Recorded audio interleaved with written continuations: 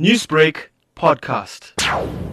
India says they sneaked into Assam state from adjoining Bangladesh after 1971. Local government minister Hemant Biswal Sarma argued these 2 million people excluded from a national citizens register were now full-blown aliens and hence must pay the price. We have to now convince government of Bangladesh that look, these are the people who has come from so and so district of your country and you take them back. But till they take them back, they should not vote, they should not participate in the electoral process, they should not buy land, they will not have rights to government job. The dodgy register was published on the weekend. Assam's human rights activist Suhas Chakma believed they were singled out only because they could not produce documents in support of their nationality.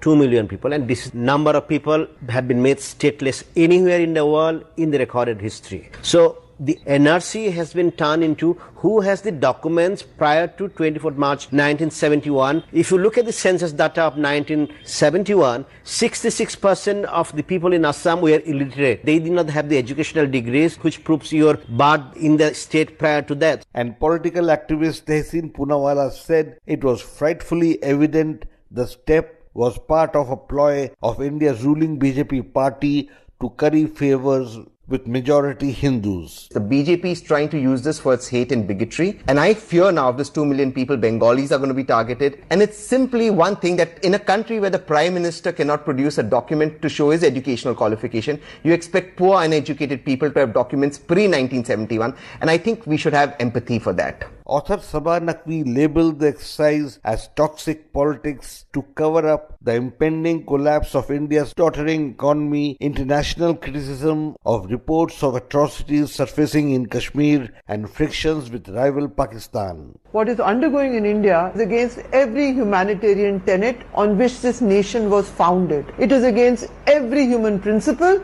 Without a war, this will probably be the instance of creating non-citizens. We have managed to do it without war, with our very, very toxic brand of politics.